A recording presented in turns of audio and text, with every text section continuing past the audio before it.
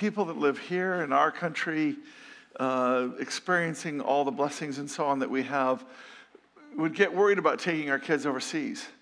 What we ought to be worrying about is the world taking our kids away. These are kids that go out into the world with their family, and they get it.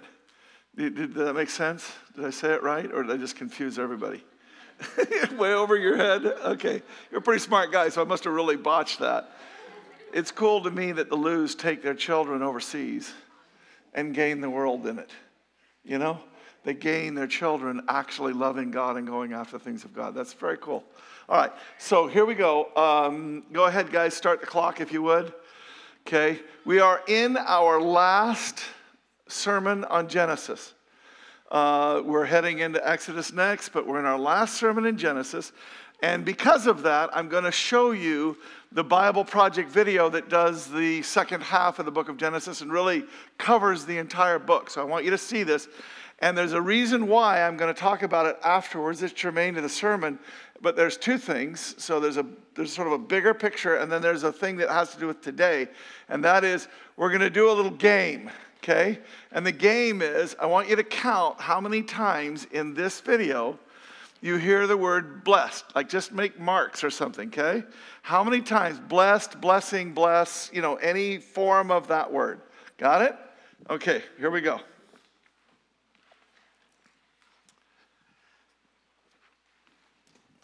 The book of Genesis. In the first video, we saw how chapters 1 through 11 set up the basic storyline of the Bible. God has created all things, and he makes humans in his image to rule the world on his behalf.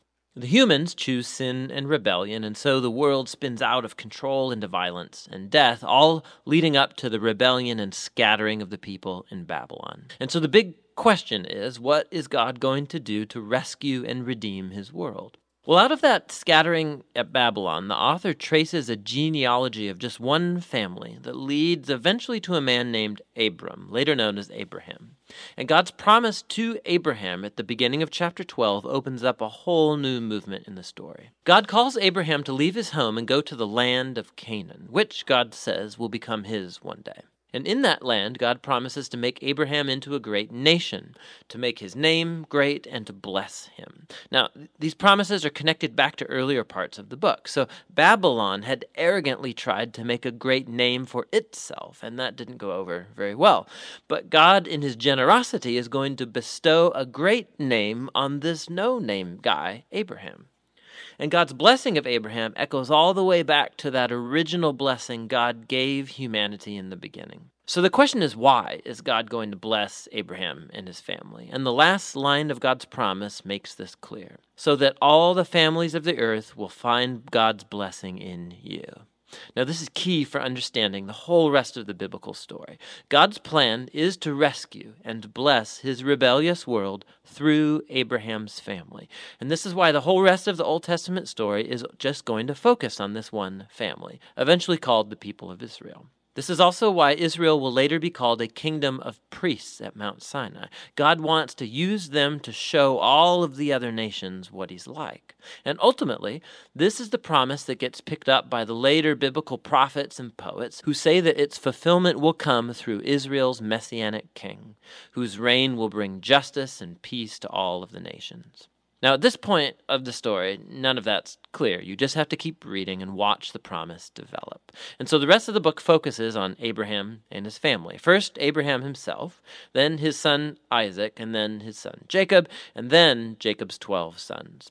And the stories about each generation, they're united by two main themes. So first, each generation of Abraham's family is marked by repeated failure. They just keep making really bad decisions that mess up their lives and that put God's promise in jeopardy. However, God remains faithful to them. He keeps rescuing them from themselves and reaffirming his commitment to bless them and bless the nations through them despite their failings. So the Abraham stories. God had promised Abraham a huge family, but on two different occasions, he's afraid for his life because other men are attracted to his wife, and so he denies that he's even married to her, which creates, of course, all of these problems. And not only that, Abraham and his wife Sarah, they can't have children, and so Sarah arranges for Abraham to sleep with one of their servant girls, which also creates all of these problems in the family. But each time, God bails Abraham out. And in chapters 15 and 17, God even formalizes his promise to Abraham with an official commitment called a covenant.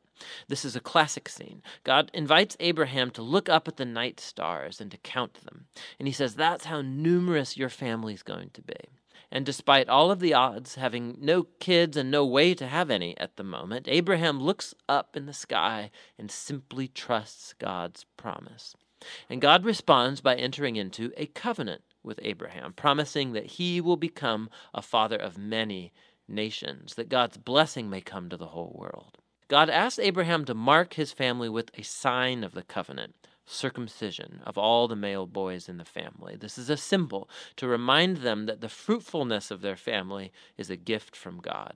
And so Abraham has lots of kids eventually, and he dies at a good old age. Now, the Jacob stories play out these themes even more dramatically. From birth, Jacob lives up to the meaning of his name, which is deceiver.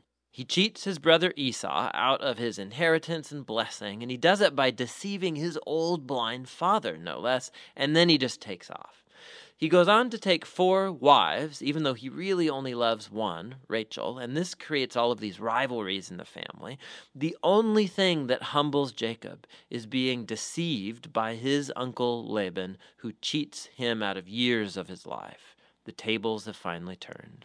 And so it's a humbled Jacob that returns to his homeland. And in a very strange story, Jacob ends up wrestling with God as he demands that God bless him. Some things never really change, do they? However, God honors his determination, and he passes Abraham's blessing on to him. And he renames Jacob as Israel, which means wrestles with God. Now, it's this last part of the book, the story of Jacob's sons, where all the themes come to a head. Jacob loves his second to youngest son, Joseph, more than any of the others, and he gives him this special jacket. And the 10 older sons come to hate Joseph, and so they kidnap him, and they plan to kill him, but instead they decide to just sell him into slavery in Egypt, where he ends up in prison. Talk about family failure. But God is with Joseph, and he orchestrates Joseph's release from prison, and Pharaoh ends up elevating Joseph to second in command over all of Egypt. And so Joseph saves the nation of Egypt during a famine. And he also ends up saving his brothers and his family from starving to death.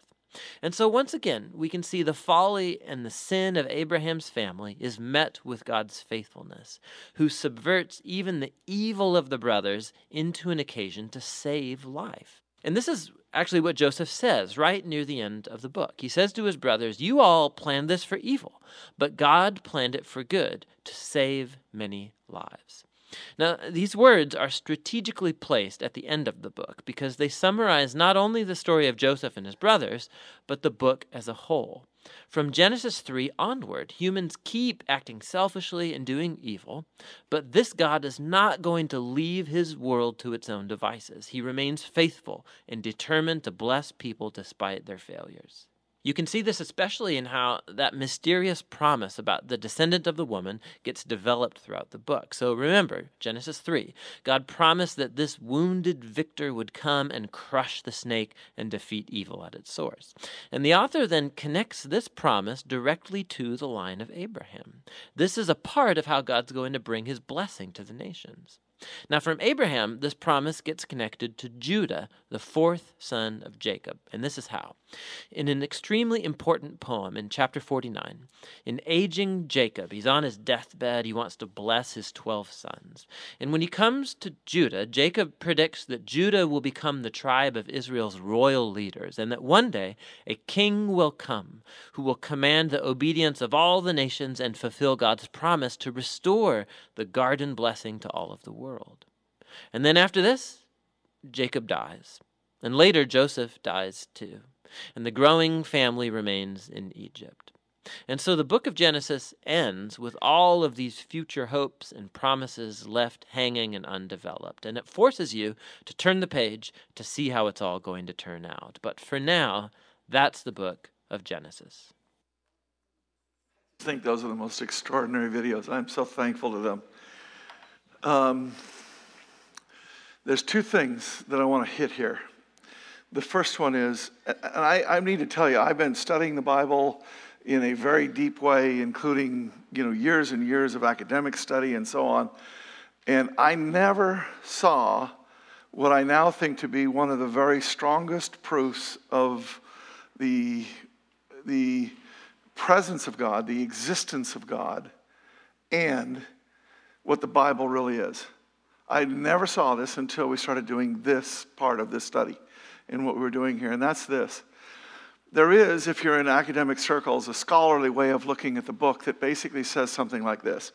These are just stories made up by people that were wishing good upon themselves, and they were adding to the various stories that were going there for purposes of their own thing. And it's called documentary hypothesis, and it has JJTBD, and there's all these different things about it that are scholarly. And if you need to understand something. If you want a chair, if you want to be a professor at any kind of university, you basically, except the very most conservative ones, you basically have to believe that Genesis is a book that was compiled or was added to, let's say. Somebody wrote a story, and then somebody had a reason later to add something to the story to make themselves and their situation what they wanted done later. They added material. And then somebody else had another agenda, and so they added material. And another person had an agenda, and they added material. Do you see it? So this is exactly the opposite of any sense that Moses wrote it, that God wrote it through Moses, that God was trying to communicate something to us of a larger theme. This thing completely destroys that kind of thinking. And what you have to understand is that there are ways of doing that in what I would call the minor issues. They're not so minor to scholars because they make a mountain or molehill out of, that.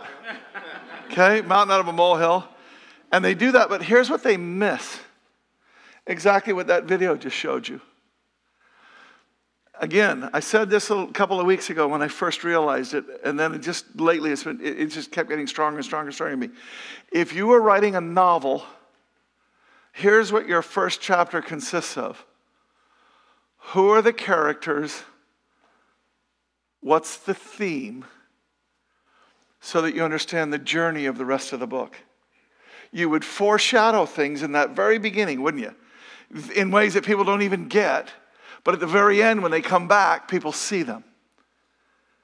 And so too in ways that this whole documentary hypothesis cannot account for. You have in these first 11 chapters and in the next chapters to the end of the book, you have Jesus everywhere. And none of it makes any sense until there is a Jesus. And the point is, this book was written, and we know this for sure, way before Jesus. The scholars have to admit, they have to say, yes, the book of Genesis was the way that it was way before there ever was a Jesus. So explain to me all of this. If there wasn't a person dictating, essentially, having written this book. Do you see the proof all of a sudden? Because part of the proof is, go to this family here. See, watch. The very beginning of it sets up the theme. The theme is, God made us to be with us, and we're schmucks. Right? We can't get there. We don't get there. He gives us every chance. We don't get there, period. So we're schmucks. So the bottom line is, now you get that in those first 11 chapters. These are the themes. And in there you've got all of these little hints about, one who's going to crush your head. All of these things about Jesus in there. But then what God says is, now this is just extraordinary. God says, I'm going to take one family, one person, and through his descendants, I am going to bless, change the entire world. I'm going to answer the problem of the first 11 chapters. I'm going to give you my solution through this family. Now let's just be clear about something. How many families do you think still exist from the ones that just began at the very beginning? Because I can tell you right now, not very many. Most of them are gone. We'll look at that in just a little bit. But I want you to see, how at the very least, the way that the Bible's saying it, Moses writes this from stories that are much older, but Moses writes this in about 1400 years before Christ, right? And then even if you got JEPD, you're still going way over here, and you still end up with only, hundreds of years at least before Christ. But the bottom line is, what this book is saying is that this all works out through a family. And then it does. And then it does. Through a family. Just like he said. This ought to stop you in your tracks. I really have come to a conclusion about this particular proof. You have to push away facts in order to deny the evidence that God has given in Genesis. You have to push away what anybody can see. All of a sudden, people that reject God, that reject Scripture, that reject all these things, all of a sudden I see them in a different light. This is the most irrational, unreasonable, biased thing you can possibly do. If you'll just look soberly at this one argument that I'm making, tell me how this happens without a God. The coincidences on it just happening, somebody writing down a book about some future and something that we don't even have any idea, and then finally all of a sudden that thing is Jesus, and then everything in the whole world is blessed, and all that kind of stuff. Can you imagine the odds of that just happening on its own? Even this. Do you know how few evidences of written stuff we have from way back then? So God didn't just do it, what he said, he preserved the writing of it. Do you understand it?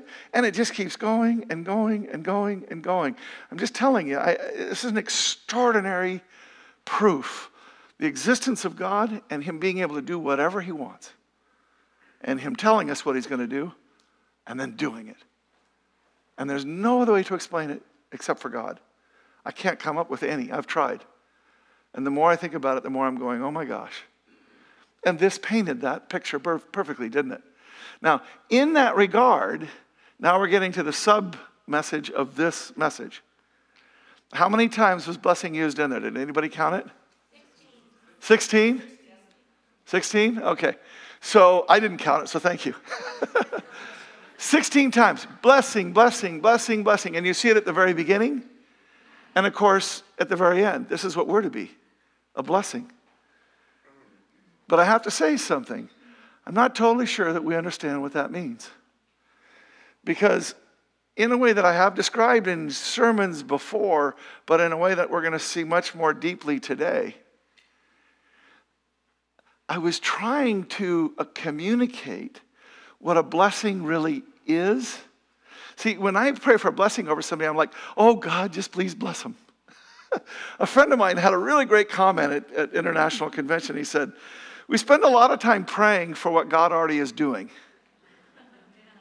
Like we ask God to be merciful in their travels, as if God wasn't merciful. We ask God to bless somebody as if God isn't already blessing them. That's his heart, his intent. The issue is, we're not supposed to be saying, oh God, bless them. What does that mean? Here's what we're supposed to be doing, which we're going to see, and I don't want to steal all the thunder from it. We're supposed to be speaking something into them. There's a power in this. There's a power in what we're doing here today. And trying to think about what would be an image of great power, I came up with this one. That's pretty powerful. This is this is a hydrogen bomb test. An actual one. This isn't animation from some game. This is an actual video of a hydrogen bomb. Does that look pretty powerful? Here's the shockwave now. Boom, hitting the camera. I mean, I don't know about you, but I just think that's really cool. But I have to say, the idea of blessing is supposed to bless somebody, and a hydrogen bomb doesn't seem like a big blessing. Feels a little bit more like destructive. And so I was asking God, tell me something that will communicate the power of this idea, the power that's in the thing that you're wanting to talk about today. And guess what he led me to? The same thing, only on an infinitely larger scale. In the beginning was. This is that same thing. Look, it even looks the same. This is a NASA animation of what the Big Bang looks like. It goes to the Big Bang, and then look at this. From that, these are all, like the Milky Way galaxy is just a dot upon a dot upon a dot inside of this. This is all these galaxies and all these nebulae and all these solar systems and just billions upon billions of planets and stars and all of these things. You see this? So there's this, let this be light, and then there's this explosion of stuff that happens in the world. And if I had to say what I want you to get out of this sermon, that's it. There's something that we're supposed to be doing, which is going to birth billions upon billions of things into that person and into everybody that they're going to touch. You see it? That's what we're doing today. So with that, I actually asked that Kevin Prowse would pray for us for this. So could you get a mic back? Oh, you already got a mic. See how clever you guys are. Okay. So, and I asked Kevin, just A, because he was standing there, but B, because I was like, this is a big time in this church's life. Kevin is an incredibly important. God has a calling on Kevin's life. I want to speak a blessing on him. God doing this work in and through him. So Kevin, would you lift up the sermon? Would you lift up another church too? Yeah. Well, God, we thank you that you're here and you have a word for us this morning. And so we come to you with open hearts and open ears to hear. And we thank you that you've already blessed Kurt with this sermon. And ask that he would deliver it exactly as you've given it to him. And that he would be an anointed one, blessed to be a blessing.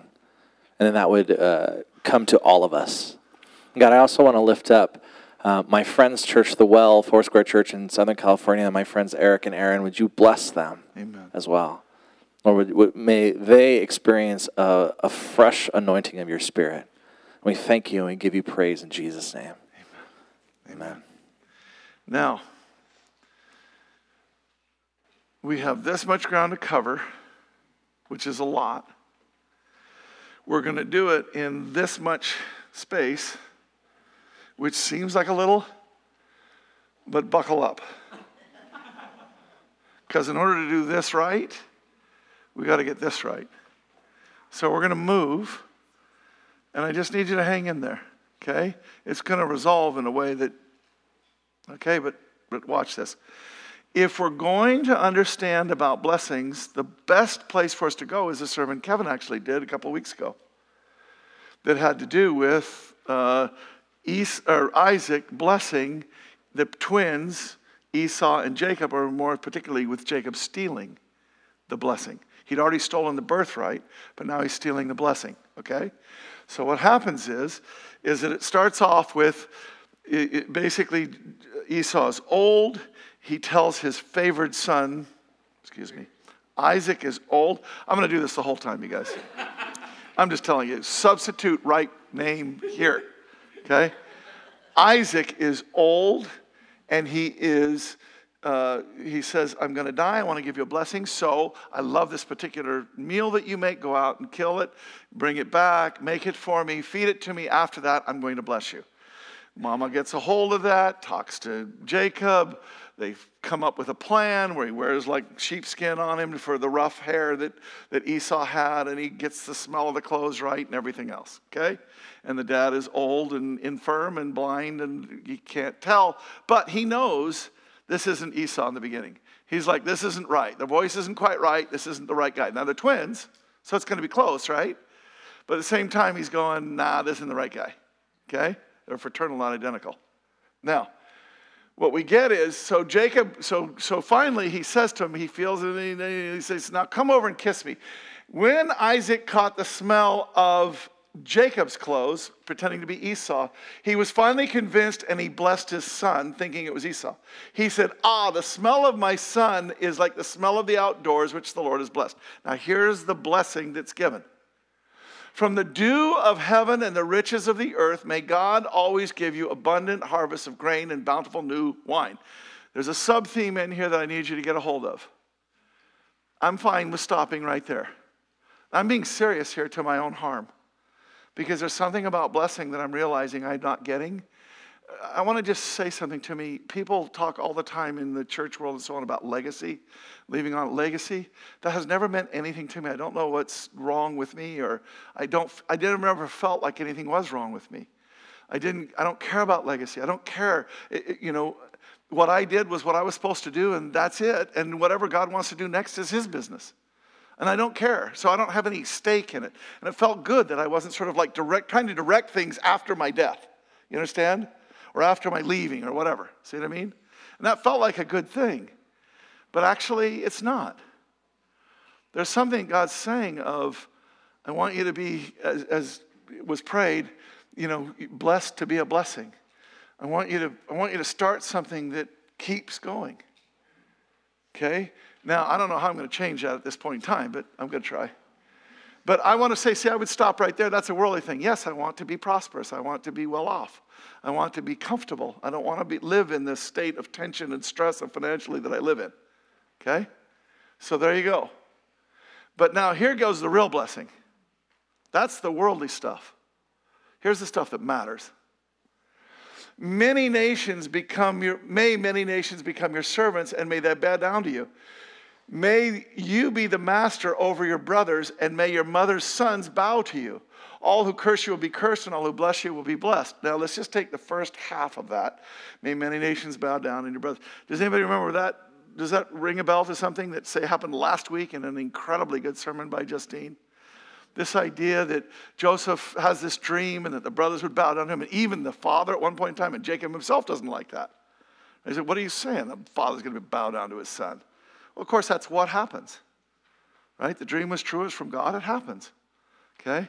But the thing that I want you to see here is, when we think about it as like me being over you, like we're brothers and I'm going to be bigger and more important than you and you're going to bow down to me, that kind of sucks, right? That's worldly. There's something about that isn't right. But there is something about that actually is godly. And let me just show you. At the very beginning of the book, here's what it says. Adam and Eve fall, and then what happens is that God, in cursing the snake, says, I will put enmity between you and the woman, and between your seed and her seed. This seed of yours, Jesus, he will strike your head, you will strike his heel. That's the cross. Satan's thinking that he has won by putting Jesus on the cross and he's going to die and that's the end of it. He thinks he's won. Well, it turns out that wasn't really a very big deal. In fact, it was quite the opposite, because in that death, Christ Jesus is setting the world free. Now, we can explain that. If you don't get that, come and talk to me. But I don't have time to do it right now. But the bottom line that I want you to see is that there is one to whom we all need to bow. Do you see that? And when we're talking about bowing and making a big deal about bowing, it turns out there is an aspect of that isn't just weird sibling rivalry. That really does have to do with bowing to the one who saved us. Becoming his servants, thanking him, praising him for what he's done. Do you see it? Okay? So there is something in this that's larger, but now let me go to here, see? Now watch this. Many nations become your servants, may they bow down. Here's what I've been saying to you.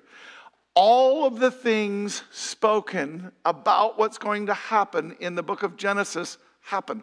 All of them. Not some of them, not 80 or 90%, not Nostradamus, 60%, oh my gosh, right? Particularly if you twist and move them around. No, 100% of everything comes to pass in 100% of the way, in ways that we couldn't even imagine until they do fulfill. And then we go, oh my gosh, that's so much more of a fulfillment of that than I ever recognized. It was ridiculous. And here's the truth. That never happens in Israel's history. Not even under Solomon. Solomon did not rule over all the nations around him, the many nations. He was just a really good deal maker. He created alliances with them and got all kinds of prosperity from them and so on. But that does in fact come true, doesn't it? When the many nations, Jesus, all over the world today, people bend their knee to Jesus. So it's true. Now, on another level, in another way, the second part of this is, All who curse you will be cursed. All who bless you will be blessed.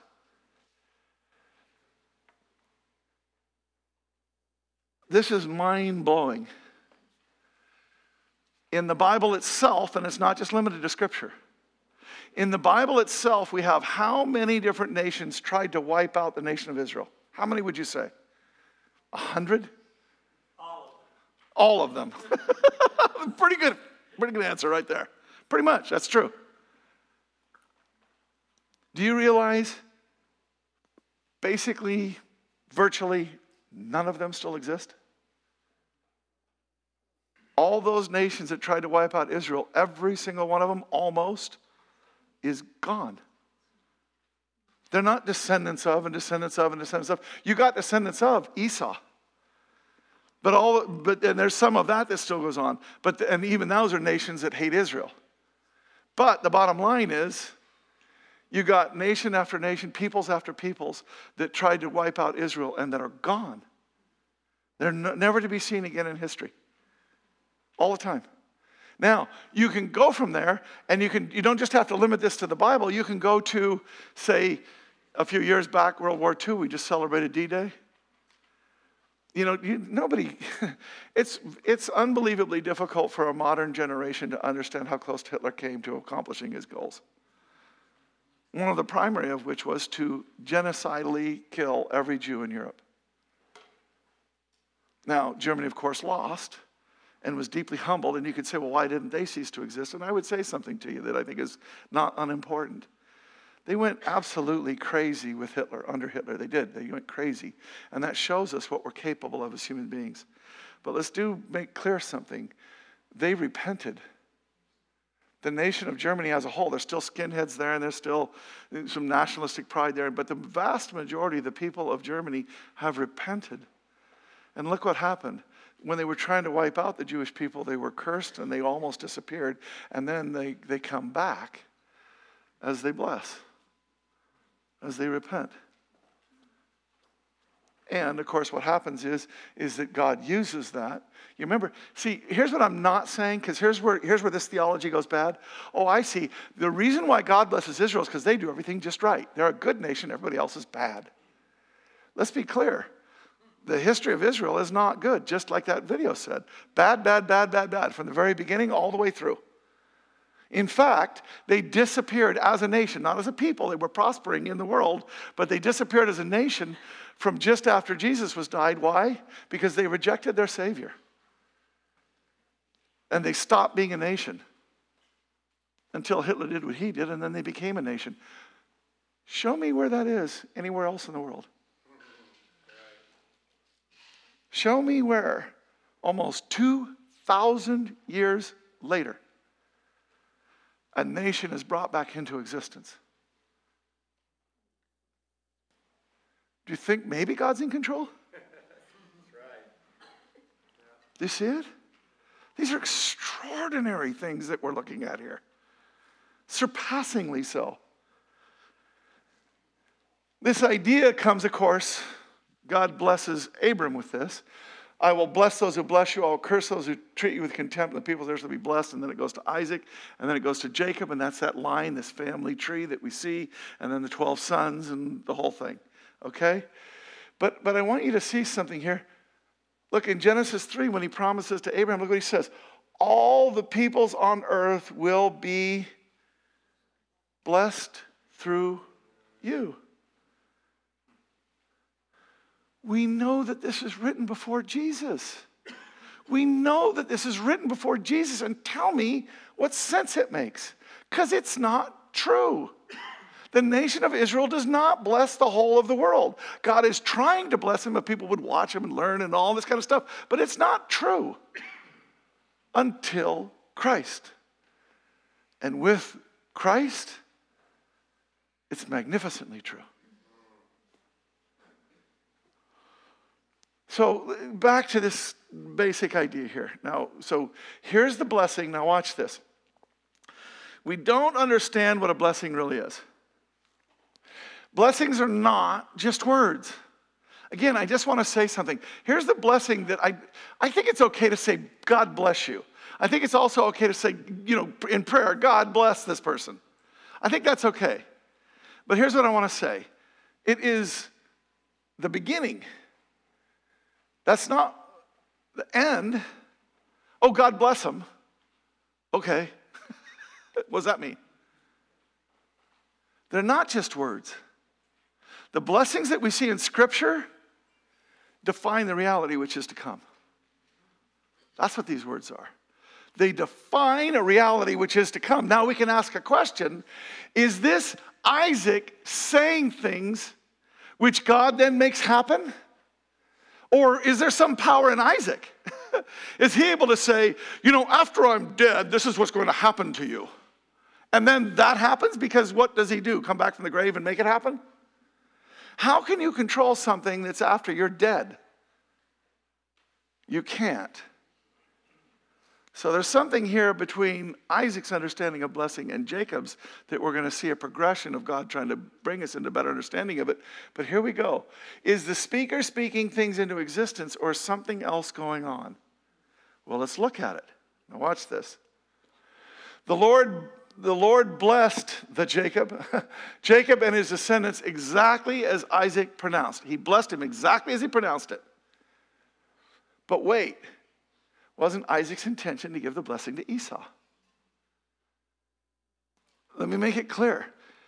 If I intend to bless Adam, and somebody who shall not be named comes and tries to get in front of it and deceives me in order to receive the blessing, what do? Kevin. He says Kevin's trying to steal it. Okay. That's funny. You see it?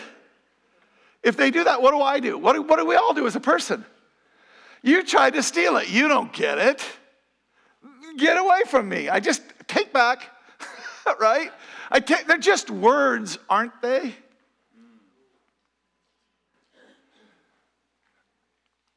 They're just words. Can't I take them back? Don't you think you can? I did. As soon as Isaac had finished blessing Jacob, and almost before Jacob had left his father, Esau returned from the hunt. Esau prepared a delicious meal and brought it to his father. Then he said, "Sit up, my father, and eat my wild game so you can give me your blessing." Isaac asked him, "Who are you?" Esau replied, "Well, it's your son, your firstborn son, Esau." Isaac began to tremble uncontrollably and said, "Then who just served me wild game? I've already eaten it, and I blessed him before you came. And yes, that blessing must stand." To which I say, why? Jacob stole it. That's scummy. Or Isaac was playing favorites and God had a different thing in mind. Do you see it?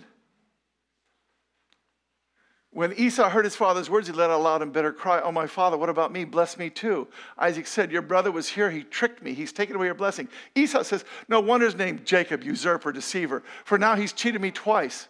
First he took my rights as the firstborn. Now he's stolen my blessings." Oh, by the way, that's not entirely true anyway, but yes it is, but anyway. "Oh, haven't you saved even one blessing for me?" And Isaac said to Esau, "I have made Jacob your master and declared all his brothers will be his servants. So what?" I can say anything I want to say about the future, and so what? Right? If it happens, great. But how can I control that? What do you mean, I have made? You don't have the ability to make anything. Follow that. "I've made Jacob your master, declared to all his brothers would be his servants. I've guaranteed him an abundance of grain and wine. What's left to give you?" Esau pleaded, "Don't you have one blessing? Oh, my father, bless me too." Then Esau broke down and wept. Finally, his father Isaac said to him, "You will live away from the riches of the earth and away from the dew of the heaven above." Does this sound like a blessing? Keep that in mind. You will live by your sword. You will serve your brother. But when you decide to break free, you will shake his yoke from your neck. That's not like, I don't want this blessing. Okay, we're learning something about blessings right now. But right now we're on this point. You will, you will, you will, you will. Remember when he said to Jacob, he said, "May this happen, may this happen, may this happen." And it all does. But now he's saying, you will, you will, you will. Does this sound prophetic to you? He's saying, this is what's going to happen. This will happen to you, and this will happen to you, and this will happen to you. That's the way it is. Here's the point, as I just said. It was God's will to bless Jacob, not Esau. Now, we can ask why. Always. If you get to a confusing place like this, ask why. It's a decent, good question. God will answer it. You might have to press in, by the way. It might take you a month or a year, or in my case, 40 years. It was God's will to bless him. Watch this. Once, see, this is why I would think that God liked Jacob better than he liked Esau and gave him the blessing. Once when Jacob was cooking a stew, this is that thing that Kevin did, Esau came in from the field exhausted. He said to Jacob, let me eat that red stuff before I'm exhausted. Jacob replied, for sell me your birthright. Look, said Esau, I'm about to die. What good's a birthright to me? Jacob said, swear to me first. So he swore to Jacob, sold the birthright to him. Then Jacob gave him bread and bean stew. Wow, cheap. He drank, got up, and went away. So Esau despised his birthright. I want to say, there it is. That's why. But here's my problem. See, we got this thing called the New Testament, and God talked through people in the New Testament too. And here's what God said through Paul. Before her twin sons were born, God spoke to Rebekah and said, the oldest will serve the younger. God spoke these words before the sons had done anything good or bad, selling birthrights or anything else. Which proves that God calls people not on the basis of their good or bad works, but according to his divine purposes. Something he knows we don't get. For in the words of Scripture, Jacob I've chosen, Esau I've rejected. In fact, the better translation on that is really, Jacob I have loved, and Esau I have hated. Hated. God who is love hated him. Now I need you to understand what's going on here. Why did this happen? We don't know for sure, but here's what we do know. When God is talking about how it is that people get saved, here's the first thing he says about how they get saved. For those whom he foreknew, he predestined to be conformed to the image of his Son in order he might be firstborn amongst many brothers.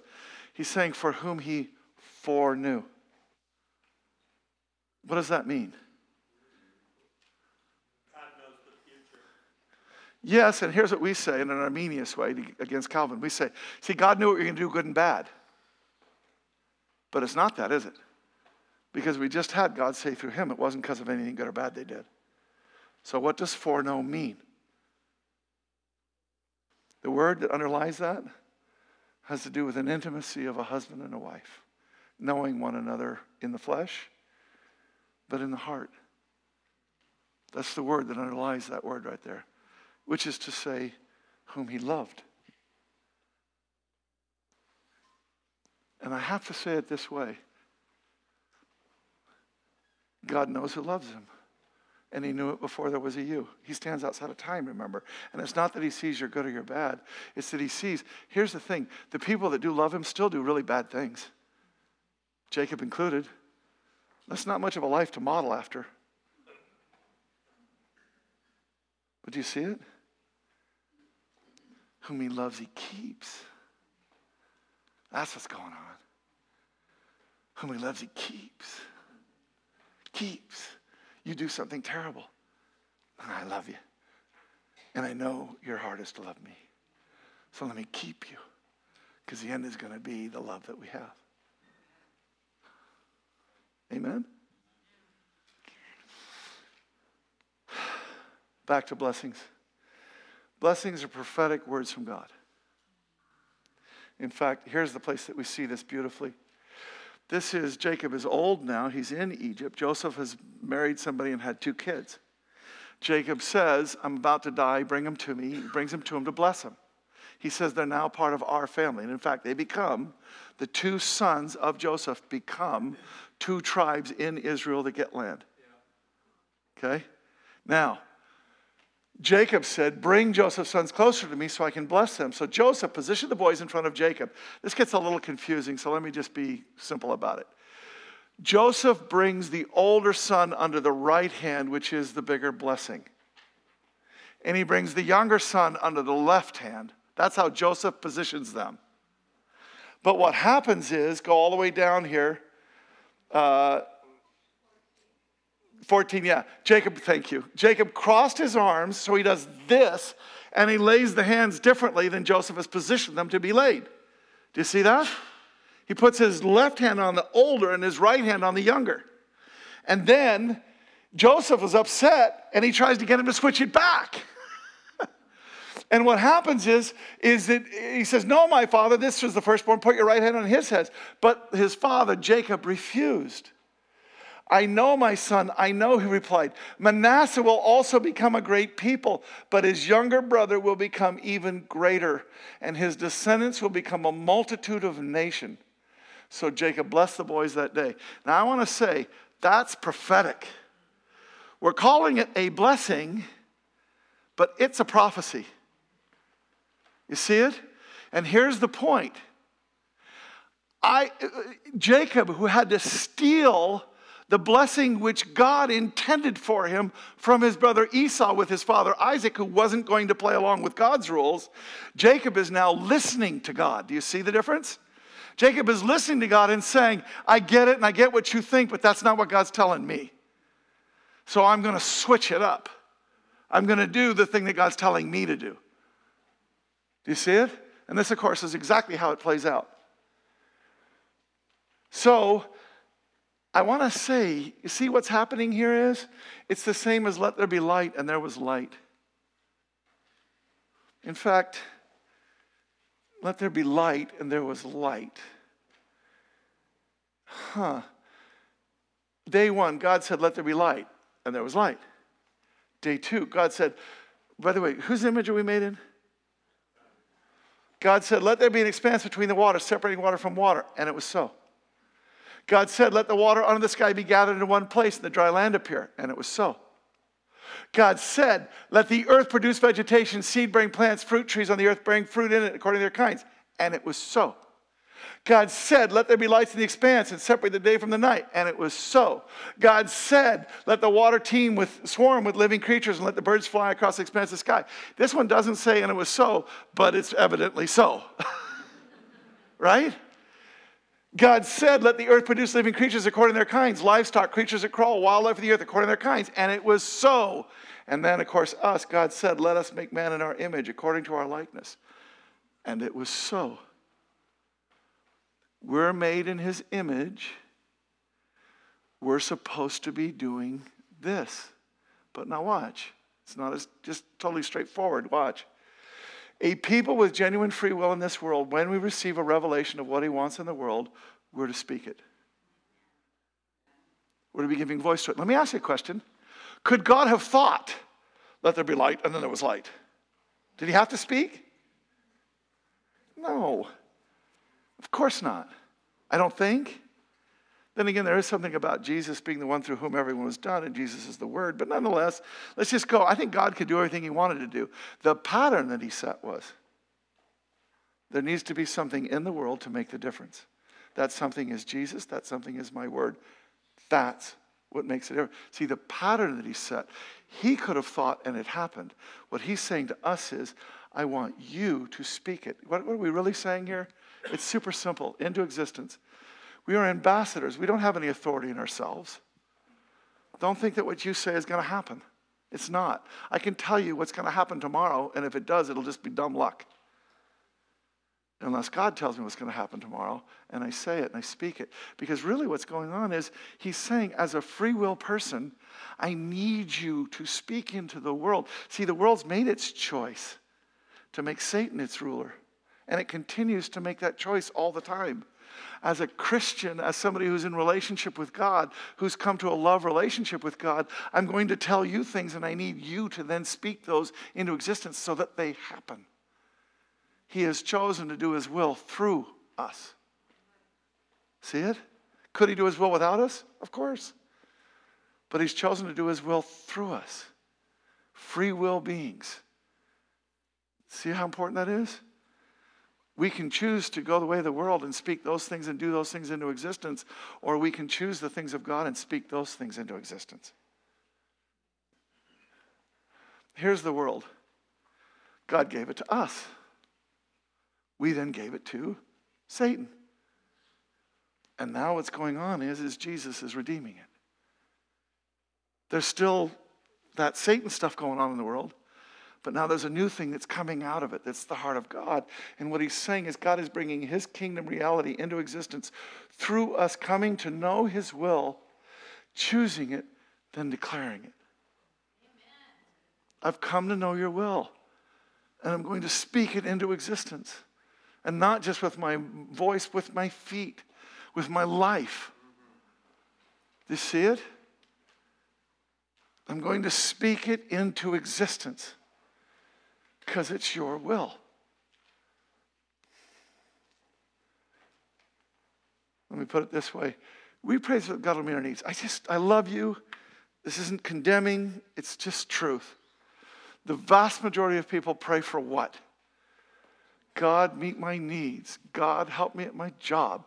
God, help me this. God, help me that. God, I think help is a great word to pray to God.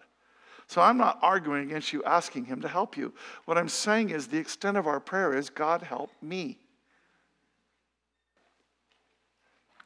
Here's what God wants. He wants us to spend so much time with him that we know his needs. That's devotional. This is going out and letting him set the agenda. It's fine to pray for the things that you need. Just make sure, honestly, I'm serious, make sure that's the minor thing and that the major thing is, God, what do you want to do? Every time I preach a sermon, every single time, here's what I pray. God, what do you want to say? What do you want to say? That's my starting point. And then he starts to quicken to me, and then I start to build from there. You see it? What do you want to say? The whole of my life is this. Because I spend a lot of time with God, and it certainly is not perfect. Don't misunderstand. I'm still Jacob and worse. But the whole of my intention in my life is to spend so much time with God that I know what his heart is, what his will is. And then I become an instrument of his to then declare that into the world. And then to follow it. Right? Does that sound about what we're supposed to do? And then be his way to speak them into existence. He wants to use me to do his will. All right, now. I'm going to do this fast. I'm going to do this fast because this happens oftentimes with my sermons. My timing is off. I literally did this sermon today, and it was 30 minutes long. And I was like, well, I got plenty of time this time, and I'm 4 minutes over. So I'm now going to take a major point, which really is a major point, but I'm going to do it very quickly. I'm just going to show you something, because there is a wrinkle to all of this. We've already kind of touched on it. I want you to see chapter 49, and I want you to see these blessings that are spoken over people. And I want you to see if you want these blessings, because I can tell you in over half of them, you don't want them. So just real quickly, Jacob calls his son together, gather yourselves together, that I may tell you what will happen in days to come. Sound prophetic? He's saying, I'm going to tell you what's going to happen. Where did he get that from? Well, God. Assemble and listen. Reuben, you're my firstborn. Bottom line, I'm just going to tell you the stories real quick. Reuben is the firstborn, and Reuben slept with one of the mothers, and he says, you're unstable, you're not going to go anywhere. And sure enough, what happens is it, you see Reuben over here? God gave the land, everything that side of the river, but some people said we want to stay on this side. And Reuben was one of those, and he was also south. And he got attacked and everything else to the point that he basically dissipated, just like it says in the prophecy, in the blessing, quote unquote, about him. Okay? Simeon and Levi, you guys, here's what they did. When Jacob and Esau meet, Esau then goes, and Jacob says, I'm going to follow, and he doesn't follow. Once again, he lies. And he goes north. This is after him wrestling with God, by the way. And he goes north. He doesn't even go to Bethel, where he should have gone, where he said he would go if God brought him back. But he goes north, and when he goes north, some people mess around with his sister, do a terrible thing to his sister, and these guys then deceive all of those guys and end up killing them all. And what Jacob says to him is, you guys just love violence, and I don't have anything to do with you, so I'm going to disperse you. Now, I want you to see how true this was. Simeon's all the way down at the very south. You see that? They basically are attacked so much on the edge like that. They're not protected from another tribe or anything else. And they basically just have all kinds of problems. And they're not even really a part of it. Do you see that? They don't even really get up into where Israel is. But then even more so, remember, it was Levi. Levitical priests, they don't even get land. Now they do become the priests, but there's green dots in all of these various places, and those are the Levitical cities. They don't even get a land. So when he says going to dissipate, and this happens hundreds of years later, 400 years later. So it happens, just like I said. Judah, your brothers are going to praise you. This is the one, of course, right? You know, you're going to be strong and all of these kinds of things. It's not that Judah was perfect either, but Judah's a young lion. You're going to turn for the kill. He crouches. He lies down like a lion. Who dares rouse him? The scepter will not depart from Judah, or the staff from between his feet, until he whose right it is comes, and the obedience of peoples belongs to him. The scepter will not depart. Well, David died, and then the scepter went to Solomon. And then Solomon died. And he's not talking about a family here, is he? He says he, singular, one person. But it doesn't even stay in the Davidic line, because they end up getting captured to Babylon. And when somebody comes back, yeah, they have somebody who goes Judah, but they're not really a king. They don't have anything. They live in a kind of bondage all the way up until the time of Christ, who is the one whose right it is, and who the scepter has never departed from him since he took it. You see it? And of course, peoples belongs to him. So right here again, we have clearly the fulfillment in Christ. Zebulun, again, I just need to go fast. He talks about how he's going to be a haven for ships. Well, wait a minute, he's right in the middle. He's not even on a sea mass.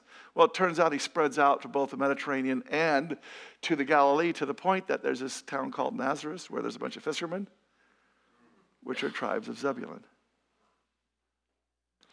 Issachar, strong donkey, sees a nice place, ends up a slave.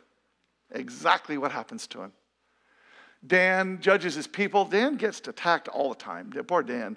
Dan just gets attacked all the time by everybody. He's just always attacked, and it makes his numbers little, but he becomes so fierce that both Samuel and Chronicles note several times what a fierce group of warriors the people from Dan are. Now, there isn't any tribe of Dan yet. There's just Dan. But raiders shall raid Gad. He's another one that this happens to, and he becomes fierce too, mentioned in Chronicles and Samuel. Asher's food is rich, and he'll yield royal delicacies. This is exactly what happens. He lives in this place where all these really delicacy foods come out, and he ends up feeding the Phoenician kings and the Israelite kings. It's like France.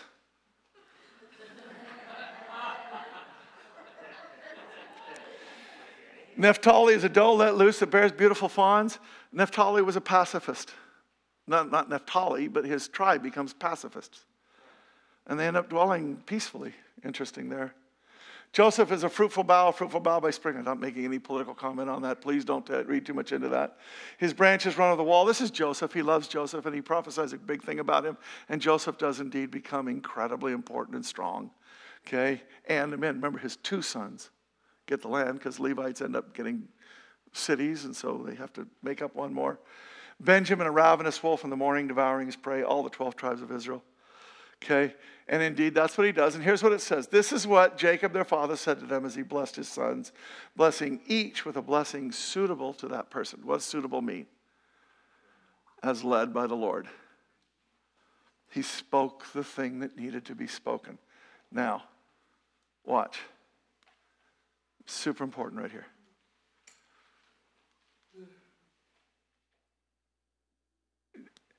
We think a blessing is something good. I've just showed you several blessings that weren't so good. People ending up slaves, being destroyed, all kinds of bad things happening to them, right? Are our fates set? Are they? Because right here, that's the lesson that we're learning. Whatever is your future is your future. Somebody speaks it to you, may as well just walk into it. Nothing you can do about it. Every single one of those tribes is fulfilled exactly like that. All the other blessings, everything is fulfilled completely, as I've been saying the whole time.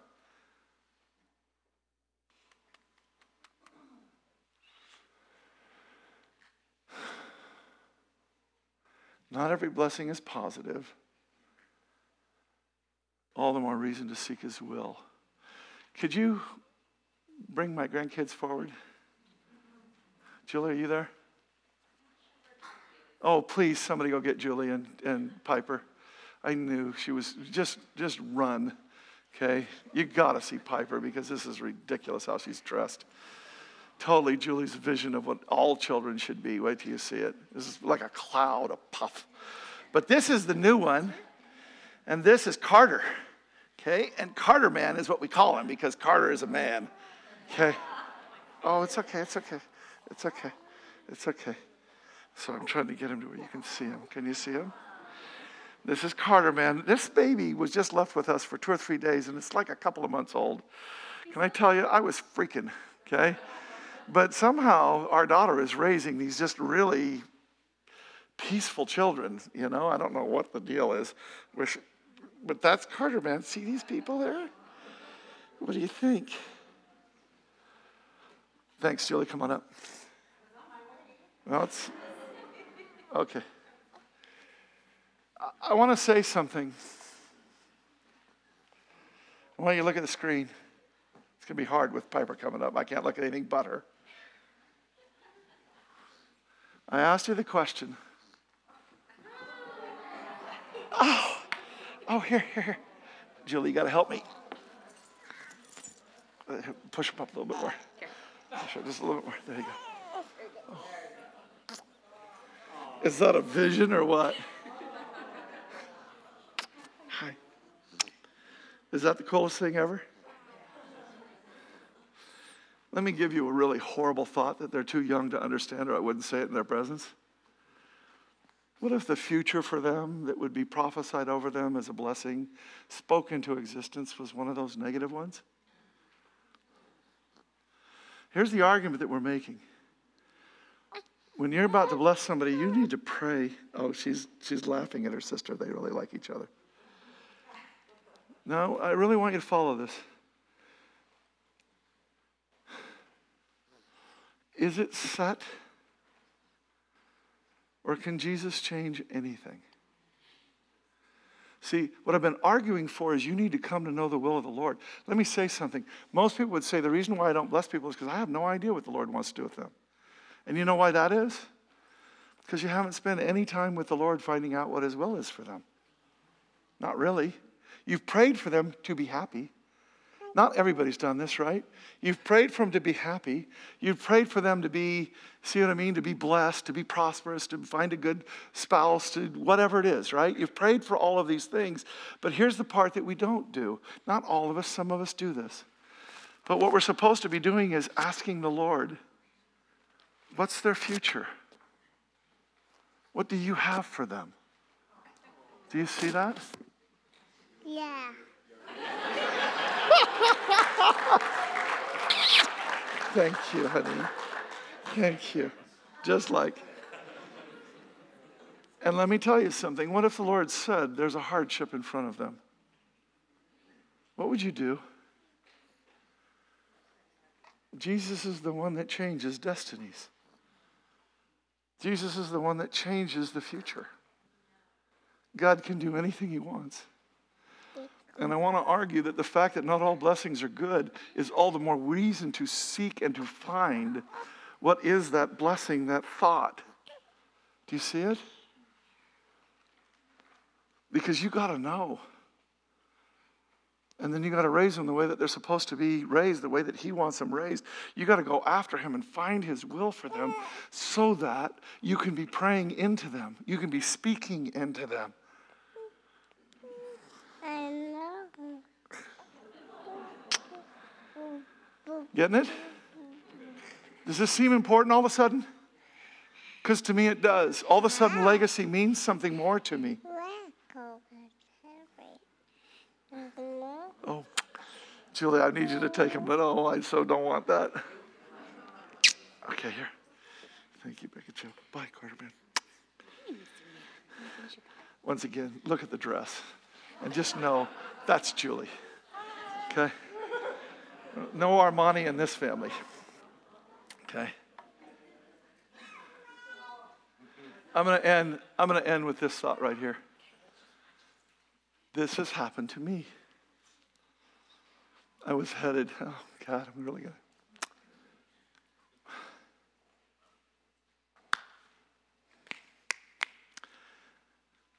I was headed a very difficult direction in my family. I was so separated from them. Didn't want to have anything to do with them. Headed on a track that was so bad. Even when I was saved. Less so, but even then. And Dave Brunk came up to me one time and he said to me, Kurt, you're the one that wants to keep the family together. In my head, here's what I said. That's not true. At that point in time, I actually loved him again, but I didn't feel like I was a force to keep the family together at all. And I wasn't being that. I was not manifesting that. I wasn't manifesting separation anymore because I'd become saved and I now loved them, and there was something that was going on that was quite different, but it still wasn't me trying to keep them together. But I'm telling you, when he spoke that to me, it was a word from God. Bye-bye. It was a word from God that went into me and changed me. I knew it. I can remember the moment that he said it to me because I could feel something come into me and change me. Now, this is when Dave was still alive and Jim was still alive, and Dave was the one keeping the family together in my mind. Jan, you're here, right? And Jim was the firstborn. But I'm telling you, it did something in me, and then in ways I could not have known, both of those brothers pass away. And guess what I am now? And everybody in the family will tell you. Everybody will tell you. I'm the one that calls the nieces and the nephews. I'm the one that's calling the wives. I'm the one that's calling. I'm the one that's doing this and doing that. I'm not saying the other brothers aren't loving and they're not doing tons of stuff. They are. But I'm telling you, I'm the one that is trying to keep this family together. I'm the one that's going after it with everything in me. Dave spoke a word from the Lord, and it changed me. That's what Jesus does. Lord, in Jesus' holy and precious name, we come before you and we ask you, speak a word to us that changes us, but then let us be that one that sought you, that has gone after you to speak a word to someone else, to speak words of life that go in, and it is so. Let us find you. Let us seek for our friends, for our neighbors, for our coworkers, for our family. Let us seek you. Let us spend so much time with you that you're able to cut through all the noise of our own needs and wants and get to the things you want. That we might become the very mouthpiece of God, the very heart of God, the very manifestation, the thing sent into the world by you to make that difference. This thing is so important. I am begging you, God, make us understand how important it is. Start giving us the time to do it and make us instruments to bring about your will.